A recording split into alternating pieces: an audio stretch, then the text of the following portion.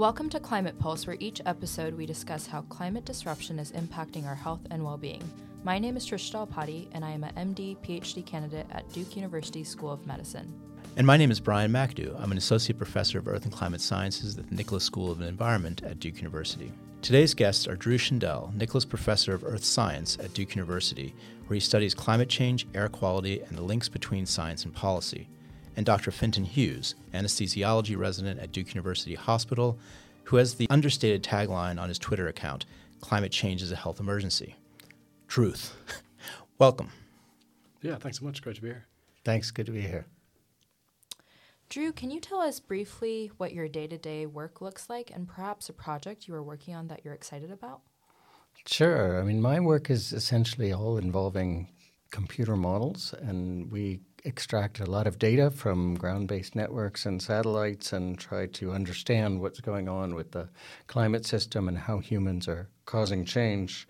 One of the things that we've been working on lately that I think is really interesting and has me excited at least is looking at urban heat islands. And we know that some neighborhoods within cities, typically with low tree cover and high areas of impermeable ground cover, are much hotter than other neighborhoods. And yet we don't know for sure exactly what that does to our well-being, because when we look, say, across the country, if you have a series of 110-degree days in Phoenix, hardly anything happens. But if you have those same days in Chicago, a lot of people would probably die from that kind of heat wave. So we know that there's a balance between acclimatization and an urban heat island. And right now, my students and I are trying to tease that apart. And we also know that there's a history of what they call redlining in neighborhoods, where the Federal Homeowners Loan Corporation back in the 1930s, 1940s, I believe, kind of outlined areas that were owned by black and majority-owned homes and whatnot, and systematically disinvested in those neighborhoods. And I think we still see those effects today. We still see that there's a very high correlation between areas with elevated urban heat island and low socioeconomic status, definitely. Extraordinary. And Fintan, what exactly does a resident in anesthesiology do every day? And how does research fit into your, no doubt, busy everyday schedule? Yeah, it's quite a variable day and variable day to day from one week to another. The majority of our time we spend in the operating rooms with patients anywhere from healthy people getting knee surgery to newborn babies having general surgery, or say tonight I'm on liver transplant calls, so if somebody needs a liver transplant, I'll be up all night doing that. I've just come back from a month in Ghana where we were setting up epidural services in a new hospital. And then I'm in a lucky position where this year I have some protected research time. And so I spend half of my time, say, in the ORs, and then the rest of my time doing research largely into climate science. You mentioned epidurals in Ghana. Is that something associated with pregnancy, am I right, or is that just in general? Yes, sorry. So we were working on a project that improves maternal safety around childbirth. But you're right, epidurals have a lot of applications, and we were, while both setting it up for maternal services, also teaching people how to do epidurals for general operating room cases too. Got it. So Fintan, I got to ask, other than the obvious fact that you're a human being on the planet Earth living in a rapidly changing environment, why does an anesthesiologist care about climate change? Yeah, so we're famously nerdy, and the whole backbone of what we do day to day, apart from the initial facade of putting people to sleep and waking them up again, is once somebody is undergoing surgery, the main thing that we rely on, the main science that we rely on to sort of conceptualize what's going on with the patient is physiology. And so essentially we are experts in human physiology during strange stresses. And I think where the rubber hits the road in climate change and health is where environmental stresses begin to impact human physiology. Can you expand on that a little bit and give us an idea of some examples of how changes in climate could be impacting the physiology that you're seeing and how that could impact your ability to deliver anesthetics so that you can put people to sleep and ideally wake them up? Yeah, sure. So I suppose that there's two sides to that. One is how does the environment affect somebody's physiology? And that can be, and we'll go into this in lots of detail later, I'm sure, but things like how the temperature affects somebody's blood volume, somebody's organ functions, how air pollution can affect heart and lung function at a moment-to-moment basis. But then just generally as the climate destabilizes and the human ecosystem worsens, we end up with sicker patients with worsening chronic diseases coming in for surgery, and that just gives an overall sicker population. The sicker somebody is starting off, the more problems they have with their organ systems to start with, the less resilient they are, the less able they are to get through surgery safely. Okay. Got it. Now let's flip the script. Drew, how did a climate scientist get involved with health outcomes? Well, that's a good question, Trisha. And I've spent many years now working on climate modeling and climate projections. And one of the main reasons that I'm so interested in this is because after a long period of bringing our projections and the physical system changes to the public and policymakers, I've realized that tends to promote agreement but not action. And you tell people, the planet's warming. It's going to get a degree warmer if we don't take action, and there will be more floods, and there will be ice melt and sea level rise. And they say, oh, yes, good. But really, that's now number 7 on my priority list because I'm really worried about jobs and the economy and health. And so the first time that we were able to do some health analyses and really get to these kind of impacts, I just saw how much this resonated with people. And, it's frustrating to warn people about the dangers of climate change and have them really fail to act on it, which is unfortunately what we've seen for the past several decades.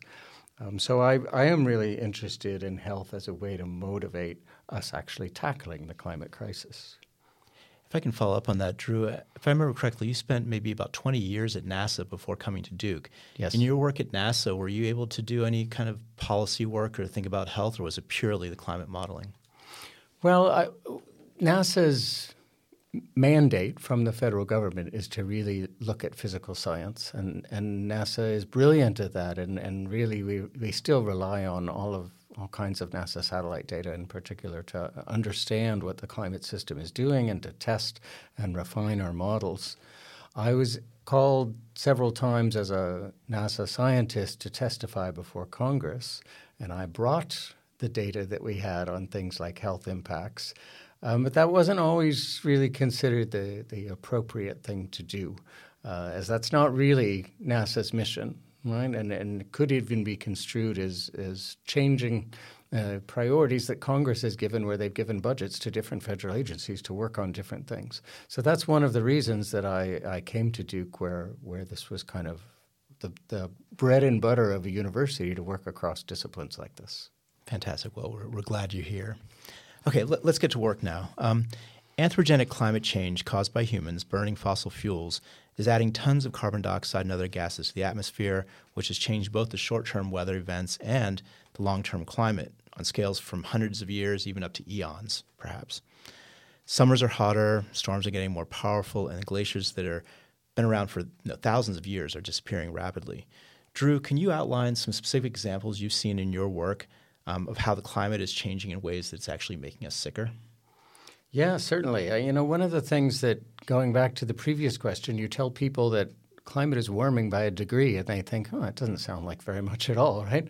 But what happens is the entire probability distribution, the entire variability of extreme temperatures around what the average is, has all shifted to hotter temperatures as well. The tail ends are getting longer. Exactly. So the tail end of what used to happen, say 5% of the time, that can increase much more quickly as the entire distribution shifts to warmer temperatures than the mean. And that's really what we're seeing, this huge rise in what used to be extreme temperatures now becoming, instead of, say, 1/5 of the time, 1/3 of the time, and temperatures that never or were less than 1% of the time, now happening with some regularity. And we know that extreme warm temperatures kill people, right? There's actually often confusion about how many people they kill, because official government statistics often report only those deaths from things like hypothermia and heat exposure.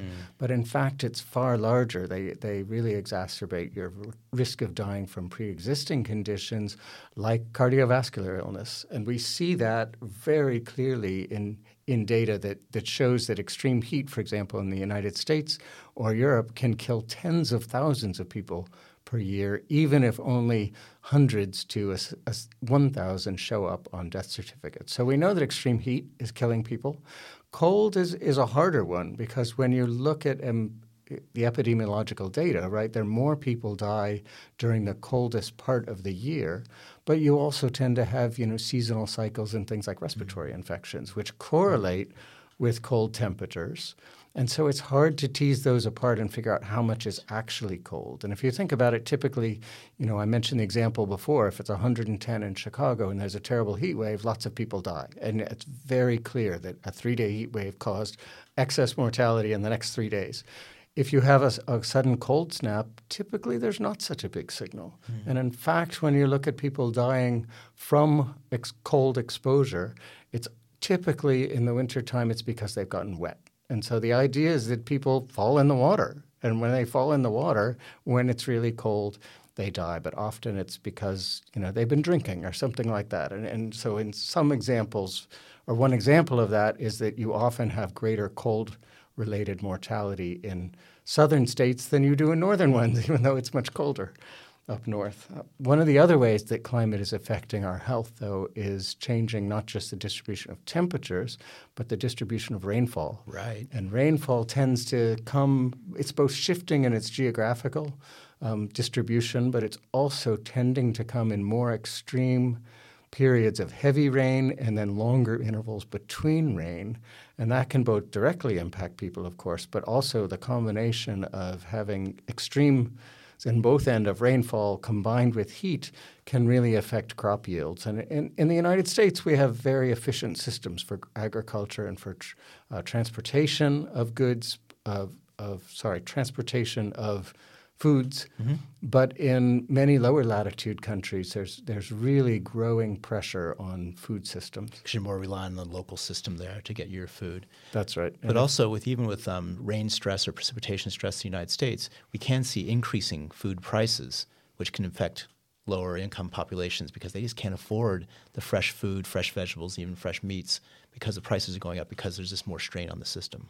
That's very true. And, it is a global system in many ways. And so we even see that, there were droughts in Russia back in around 2010, and they really depressed the availability or the productivity of the Russian wheat crop, which then reduced their exports and prices spiked around the world. And many people have linked things like that to, say, the Arab Spring.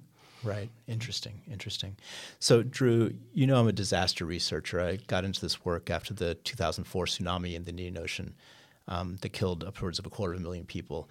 So you mentioned these heat waves that hit in northern latitudes are really quite extraordinary. And I remember hearing in the media last summer that something like 65,000 deaths in northern Europe were attributed to the heat wave that happened in 2022. So I think you're absolutely right on those, and the numbers are absolutely staggering, but yet we don't consider that a disaster on the same magnitude as we would a big earthquake or tsunami because the visuals often aren't quite as dramatic. But when it comes to disasters, I have to ask some questions about the more dramatic climate-related hazards that we see out there. In the United States, for example, I believe the majority of people that die in flooding events are the result of driving through flooded areas and oftentimes in big SUVs and that kind of thing. Are you aware of any trends on how these more powerful and damaging storms are impacting people's health and well-being? Yeah, well, you make a really good point, Brian. About something like heat is that it's sort of a good example of climate change in general. It's a broad, slow-moving thing, and it's hard for people to see, right? And so we call that a slow onset disaster in my world. Okay, perfect. That's a good way to phrase it. So I think those are likely to be the most serious effects and the most profound in total numbers, but they're hard for people to deal with, right? Hard for people to really recognize appropriately. So I think with one of the things we're seeing with storms is hurricanes. And in the Atlantic, the storms that come to the southeastern United States, we don't necessarily see an overall trend in the number of storms, but when we do get storms, they are more powerful, and so they are likely to become stronger. We see a clear increase in the number of very strong storms, and in particular, they hold a lot more water. Right. So when they move slowly, and then when they come ashore, they just dump enormous amounts of rainfall, and that can really, really damage infrastructure, but also affect people's health. People can get swept away. Also, it can damage hospital systems, right? Mm-hmm. If you look at places like North Carolina, along the coast, many of the hospitals in a city like Wilmington are located very close to sea level and easily flooded in hurricanes. And we've seen that in the past. We noticed that after the big windstorm that happened in Durham a couple months ago, the majority of calls to EMS and emergency room visits had to do with people whose home medical care equipment was no longer supported by electricity when the power went out. So they had to call EMS for things like help with CPAP machines or with keeping their insulin cold and things like that. Fintan, in your work, have you seen any kind of acute impacts of disasters like big storms come through, and how does that impact your work? Impacted my work in that the last storm that came through ended up kicking me out of my house because a tree fell on my house, broke through the walls, and set off the gas line. We tend to forget that healthcare workers are also people that have lives out there. So that affected my ability to work. So I did one of my initial entries into climate change research and health was looking at the 2017 hurricane season in the Caribbean, where there was scores of, there was essentially 3 or 4 Category 4 and 5 hurricanes that hit the Caribbean consecutively, each of those knocking out healthcare systems, knocking out power generation for hospitals, disroofing hospitals, and leaving, I think, in the region of sort of 90% of the hospitals through the Caribbean functioning at a lower capacity. We talk about increasing power in these storms. Roughly speaking, for every 1 degree Celsius of warming, there's an increase in 7% of the actual energy in the atmosphere to power these storms. And you start, like we just saw, developing these Mediterranean hurricanes or Medicanes, Storm Daniel, most recently hitting Libya and killing, say, 4,000, and there's another 9,000 missing. So that has massive impacts on, say, trauma care that you'd see as people, mostly sort of crush injuries, penetrating traumas, and then people who are lost. So when we talk about non-communicable diseases, generally, how do you as a healthcare provider think about this definition of non-communicable disease? That also include injuries, for example? Yeah. So in terms of how health impacts, or how heat impacts health, you can split, roughly speaking, into communicable as in infectious diseases, say malaria, and non-communicable, which typically have referred to chronic diseases, say chronic kidney disease, exacerbations of existing, say, heart disease. But I think in this context, we think more of anything, even the acute effects as well, so injuries. I typically tend to break up the health impacts of climate change into 3 rough categories. One being just the direct physiologic effect of living in a warmer atmosphere. Say, so if you take the example of a heat wave, you have issues of dehydration, which increase, say, incidence of acute kidney injuries.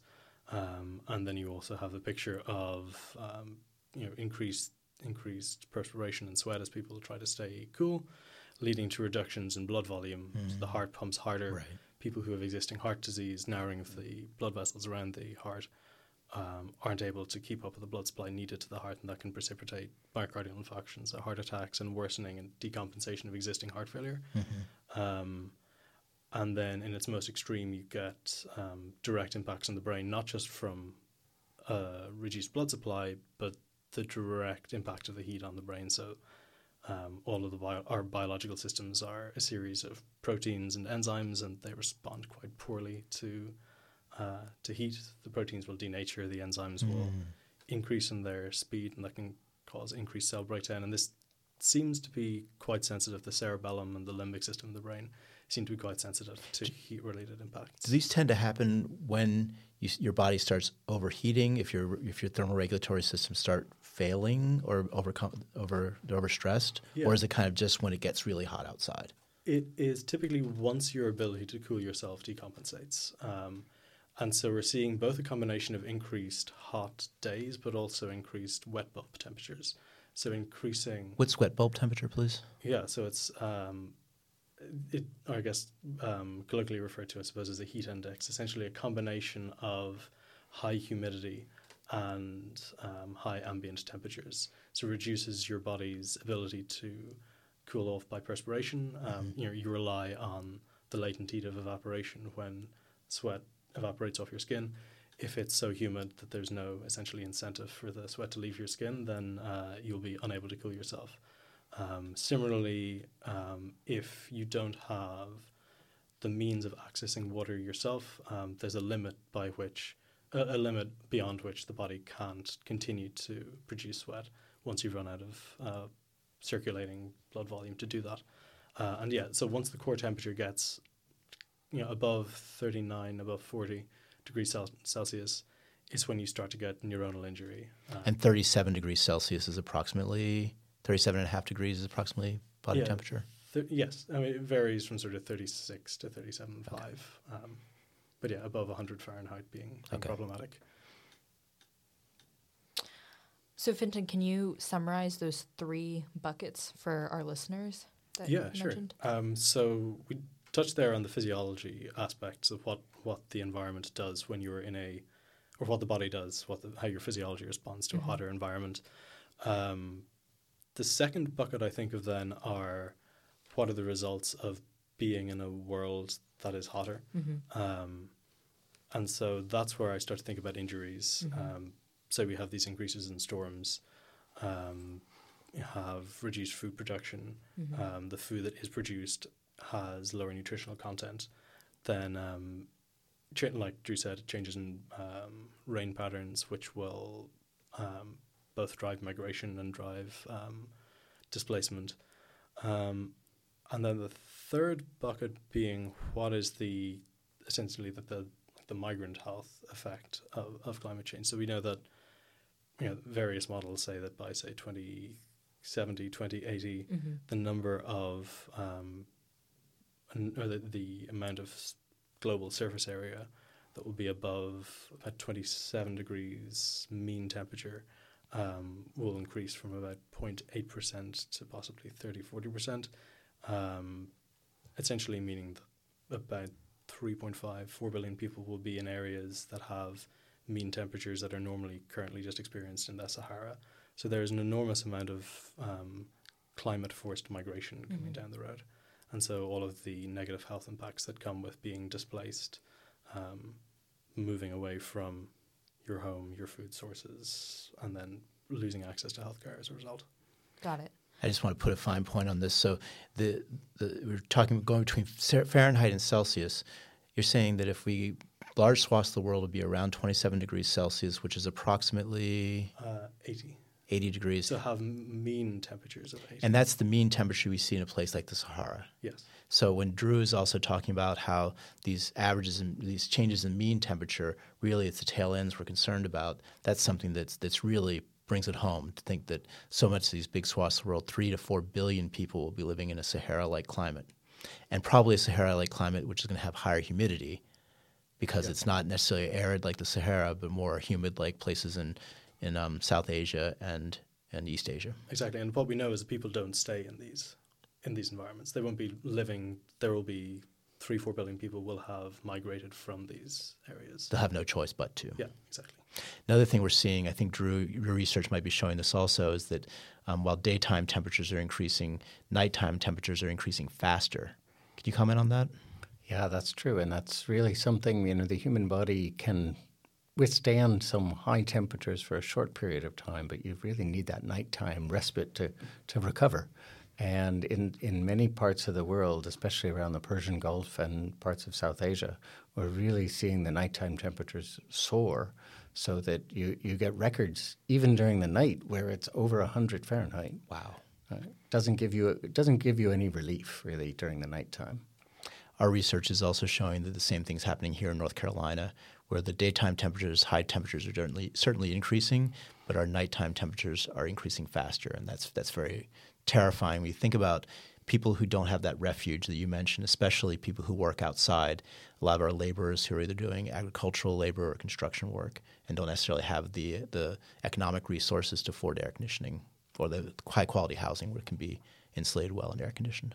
And that's another area where poorer neighborhoods in different cities tend to have it worse because, if you absorb all this heat during the day into dark pavement rather than having, lakes and grass and trees, that comes back at night and that can really exacerbate. The heat island effect can be even stronger at night than day.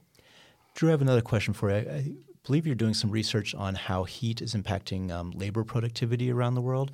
Can I ask you to comment on that also, please? Sure. Yeah. You think many people, I think, have this idea that maybe heat exposure isn't such a bad thing because we can just all have air conditioning and it'll be okay. And as far as workers go, that's true for many office workers, provided there isn't a severe storm which knocks out the power, for example, like happened to Fintan's house. Mine as well during this last storm here in Durham. We lost power for a couple of days, and you realize how much you depend on that air conditioning. Right? But then you think of workers that are out in either agricultural settings, forestry, fisheries, or construction, and there's just no conceivable way to air condition this. And so those workers really, you can try to shift the hours that you're working, and that's already been, it's longstanding practice. For some places, people will get up early in the morning to try to pick crops before it's too hot, right? But as we were just talking about, if the nighttime temperatures are warming faster than the daytime, then your ability to adapt to warmer temperature by shifting the work hours also diminishes over time. And some areas are seeing such extreme increases in temperature that we have data showing that the losses for construction and agriculture sectors alone, and there are effects too in things like manufacturing and trucking and such, but just in those two sectors can be up in the tens to hundreds of billions of dollars if we don't deal with climate change. Tens to hundreds of billions of dollars of annual loss globally? Yes, annual. Wow, that's extraordinary. I have a follow-up question for you, Fintan. I know you're from Ireland and have worked internationally on climate change issues. Can you tell us about some specific changes and some challenges that have been taking place on a global scale? Yeah, so I think to my eyes, the main challenge internationally is just a complete lack of genuine political motivation to actually address climate change in a meaningful way. So we had the Paris Climate Agreement in 2015, which was hailed as a massive success and a massive breakthrough in climate negotiations, and everyone was sure that this problem was essentially fixed. And since then, we're 8 years on from that, emissions have continued to increase and continue to increase year on year. Since then, global temperatures have now, for several months this year, surpassed the 1.5 degrees Celsius warming limit that was set at the 2015 agreement. The US continues, the US current administration has approved 6,000 or so oil and gas drilling permits on national lands over the last 2 years. The UK has rolled back its date by which it was going to phase out internal combustion engine cars. Germany has reinstated coal-fired power plants. So despite everything that's been said and done in the name of sustainability, things are continuing to go in the wrong direction. We know that we have there's this massive gap. What the UN refers to as the emissions gap, the difference between what's the pathway that's needed to limit warming to 1.5 degrees and the current emissions pathway that we're actually on. Currently, we're Drew, you may correct me, but maybe heading towards 2.7 to 3.3 Celsius of warming on the current emissions pathway, which would be, the amount of global catastrophe we're seeing currently as a result of climate change is coming from maybe 1.2 to 1.5 degrees. And the rate at which the Earth is gaining energy has doubled since 2005. So in the context of this, it's pretty horrifying that internationally there isn't a larger move to actually address this. The level of certainty that people had that this was going to be taken care of politically has now been shown to be essentially false, and it's not going to be addressed by corporate interests, and so essentially it lands it on our feet to try to do something about this. Can I follow up on that? When you're thinking about how different countries and how they have nationalized healthcare systems or more functioning healthcare systems versus the United States model, where I think, correct me if I'm wrong, we spend a lot of extra resources on research and development to really develop a lot of the techniques that are used in other places. Can you speak a little bit to how different healthcare systems around the world are better positioned to respond to some of these climate changes we're seeing versus others? Yeah, I suppose there's two sides to this. One being how a system is equipped to deal with emergencies as they arise, and then how healthcare systems are able to adapt and become more sustainable. The former, I don't think it's necessarily fair to say that other countries have more robust abilities to deal with healthcare emergencies as they arise. The US does have obviously an enormous amount of healthcare expertise and resources, albeit maybe at 4 or 5 times the cost that it would be in the rest of the world, and maybe in a country like the UK that has a nationalised health service, care can be coordinated across the country in scale of in the instances of mass casualty events, perhaps slightly better. But I think where other countries are demonstrating prowess is in their ability to adapt their healthcare systems to reduce their emissions. So say the NHS, and the National Health Service in the UK, has set 2045 as a target to become carbon neutral, and crucially they're also requiring that each of their suppliers will meet those same ambitions by 2030. And actually, increasingly in the US now, there's been a move. Department of Health and Human Services has a pledge that 800 or so hospitals have signed onto, aiming to address this waste in we think of as the Scope 3 emissions. I find that really interesting because I moved here a couple of years ago from Southeast Asia, and I was really surprised there to see how infectious disease is really going down quite rapidly over the last 20 or 30 years because of, one, growing economies, but two, exactly as you say, the ability of nationalized healthcare systems to coordinate efforts throughout a whole country to distribute some things like simple antibiotics that can cure some of these infections like tuberculosis and the like. Drew, I know you also do a lot of work internationally, and you work with different international organizations like I believe the UN and other organizations. Do you feel like the work you're doing, the kind of climate modeling and the science you're bringing to the table is actually influencing any policy at this international level? Well, we're certainly trying. And, as Fintan was very correctly pointing out, we're not where we should be. But one of the things that we have had success with is really quantifying to people what the health benefits are from getting off of fossil fuels, because the fossil fuels are not only the main source of CO2 that's causing climate change, but they're also the main source of air pollution. And so what we have really done is try to put together a story of how phasing out fossil fuels gives you benefits over the very long term from avoided climate change, but it also gives you benefits right away from improved air quality. And by quantifying these kind of co-win-wins, right, you get people care a lot about the near term and typically much more than the long term. Can I ask you a question on this real Sure. quick, interrupt you?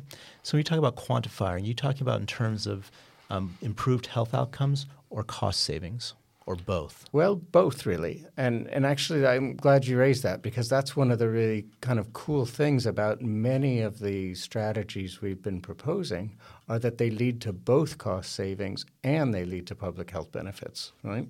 And so that's one of the areas where I think we have had some success. We have a group called the Climate and Clean Air Coalition, which was formed about a decade ago and now consists of more than 70 countries really trying to tackle these things simultaneously. And in fact, just this week we released a report with the International Energy Agency trying to build to the forthcoming climate talks in December and showing that controls of methane, which is the second most powerful greenhouse gas, would provide really clear benefits in reducing the rate of warming in the near term, but also provide public health benefits. And the first thing that I saw in the news picked up was, hey, this climate thing can really prevent lots of premature deaths associated with air pollution. Air pollution seems like a big deal, and we're going to talk more about that with our colleagues from environmental toxicology in a future episode. One question I do want to ask also, in pushing back a little bit, perhaps playing devil's advocate, I mean, over the last, 100, 150 years, hydrocarbons and use of fossil fuels provide us extraordinary gains in human development. And when I go to the hospital, I'm really glad that our hospital is extremely cold and air-conditioned and sterile. We've got nice disposable plastic things that keep things clean, and you use something once and then throw it away, so I'm less likely to get a staph infection or something like that. And I could ask either one of you to answer this and opine on it, but I'm kind of glad that we have this kind of use of resources to make sure that I stay alive. Fintan, can you comment on that perhaps? Yeah.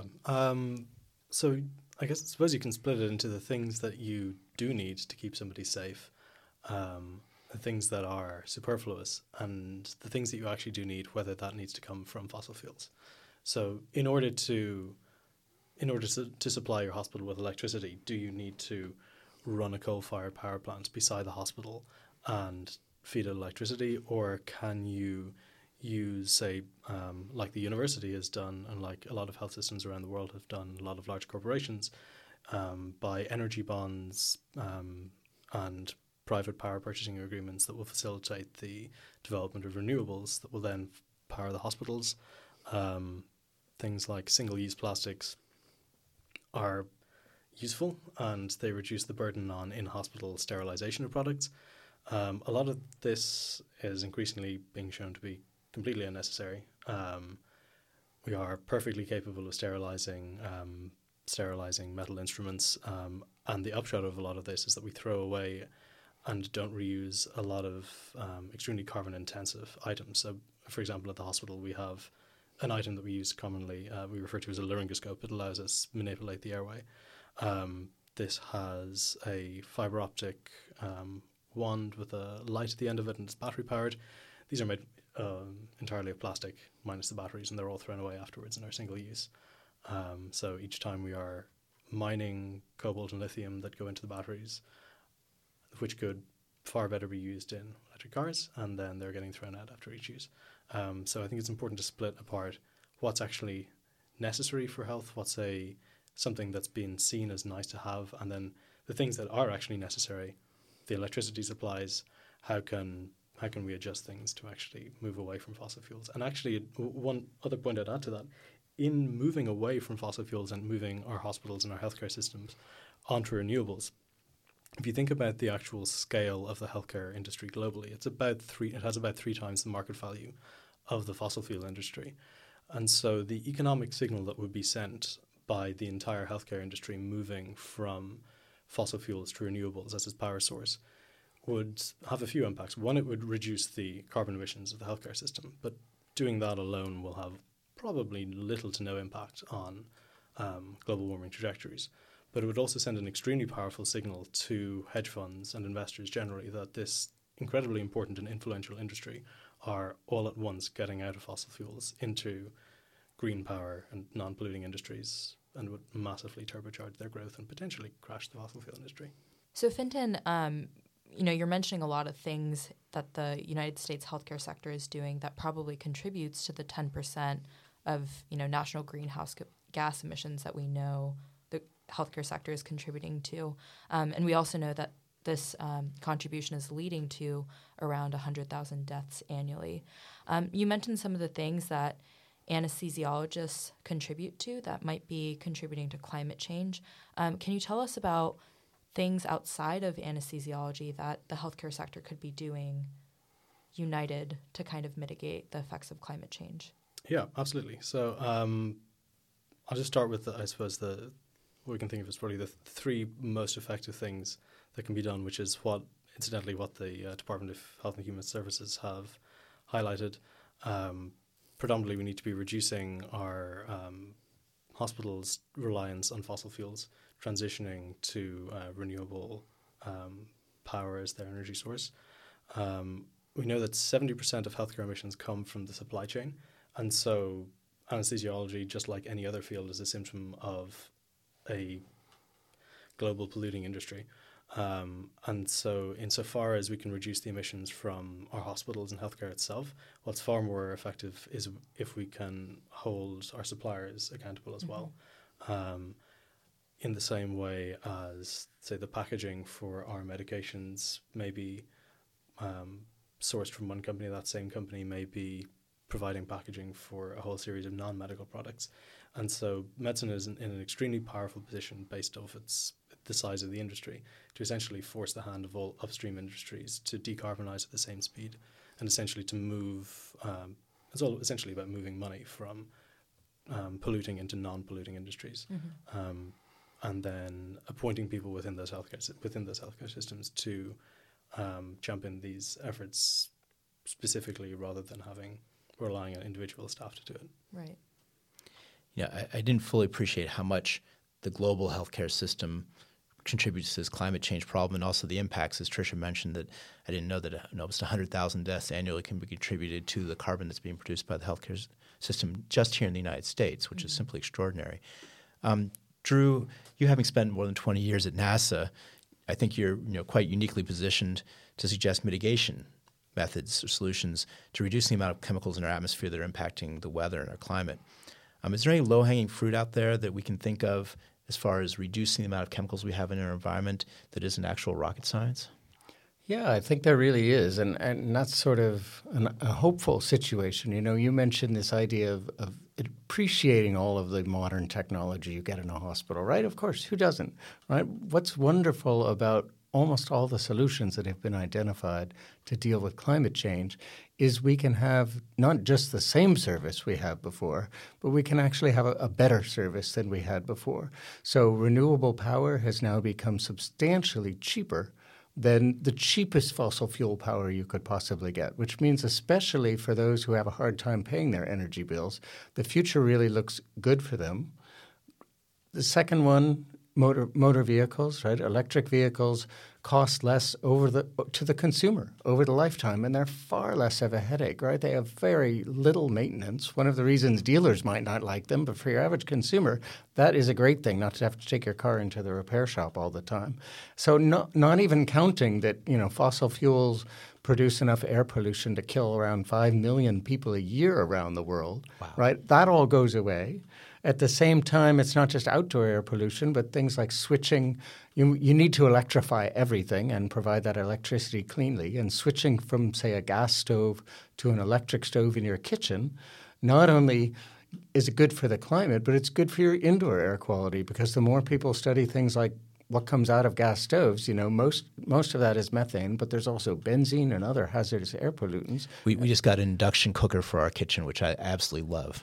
Wonderful. I think that was a good move, and I think that's really what everybody needs to do. So we know what to do, and methane is another one. We can also control the leaks from it in fossil fuel systems. That's what we've been working on. But there are many other examples. For example, controlling methane from landfills, and that can provide a source of power, especially in developing countries where the grid might not be so great.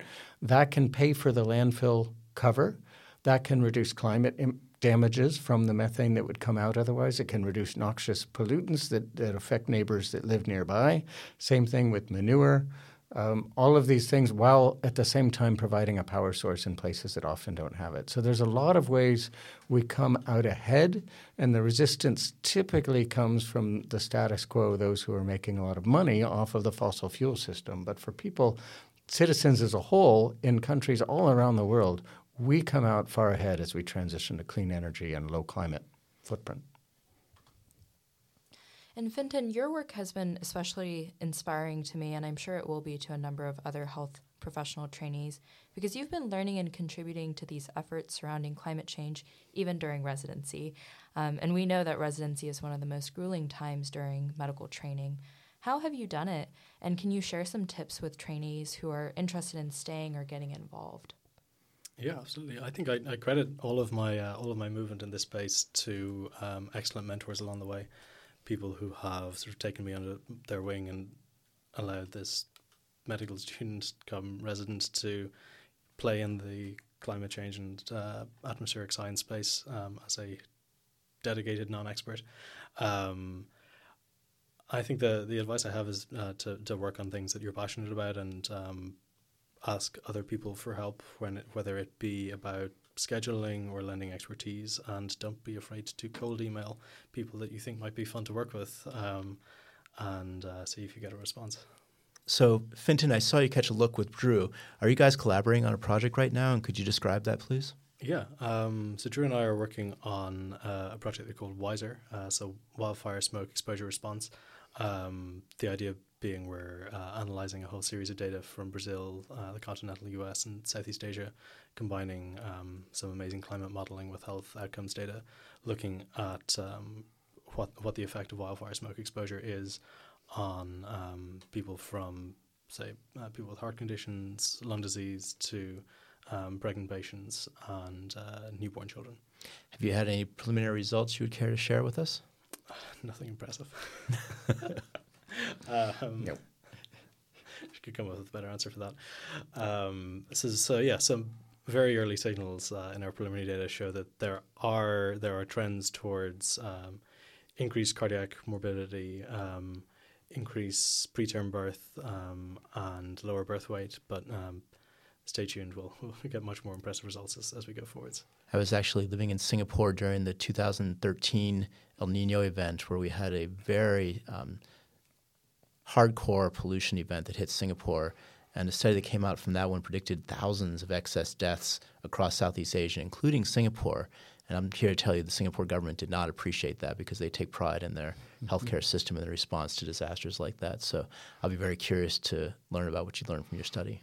Well, and as places improve their air quality by reducing emissions from things like power plants and industry and motor vehicles, as wildfires increase due to climate change, it becomes a more and more important part of the total burden. So it is important to figure out how it affects people's health. Thank you both for offering us some hope. With all due respect to my co-host and guests, as a young person facing a longer future on this planet, I appreciate seeing some rays of hope in both climate mitigation efforts and in the medical profession.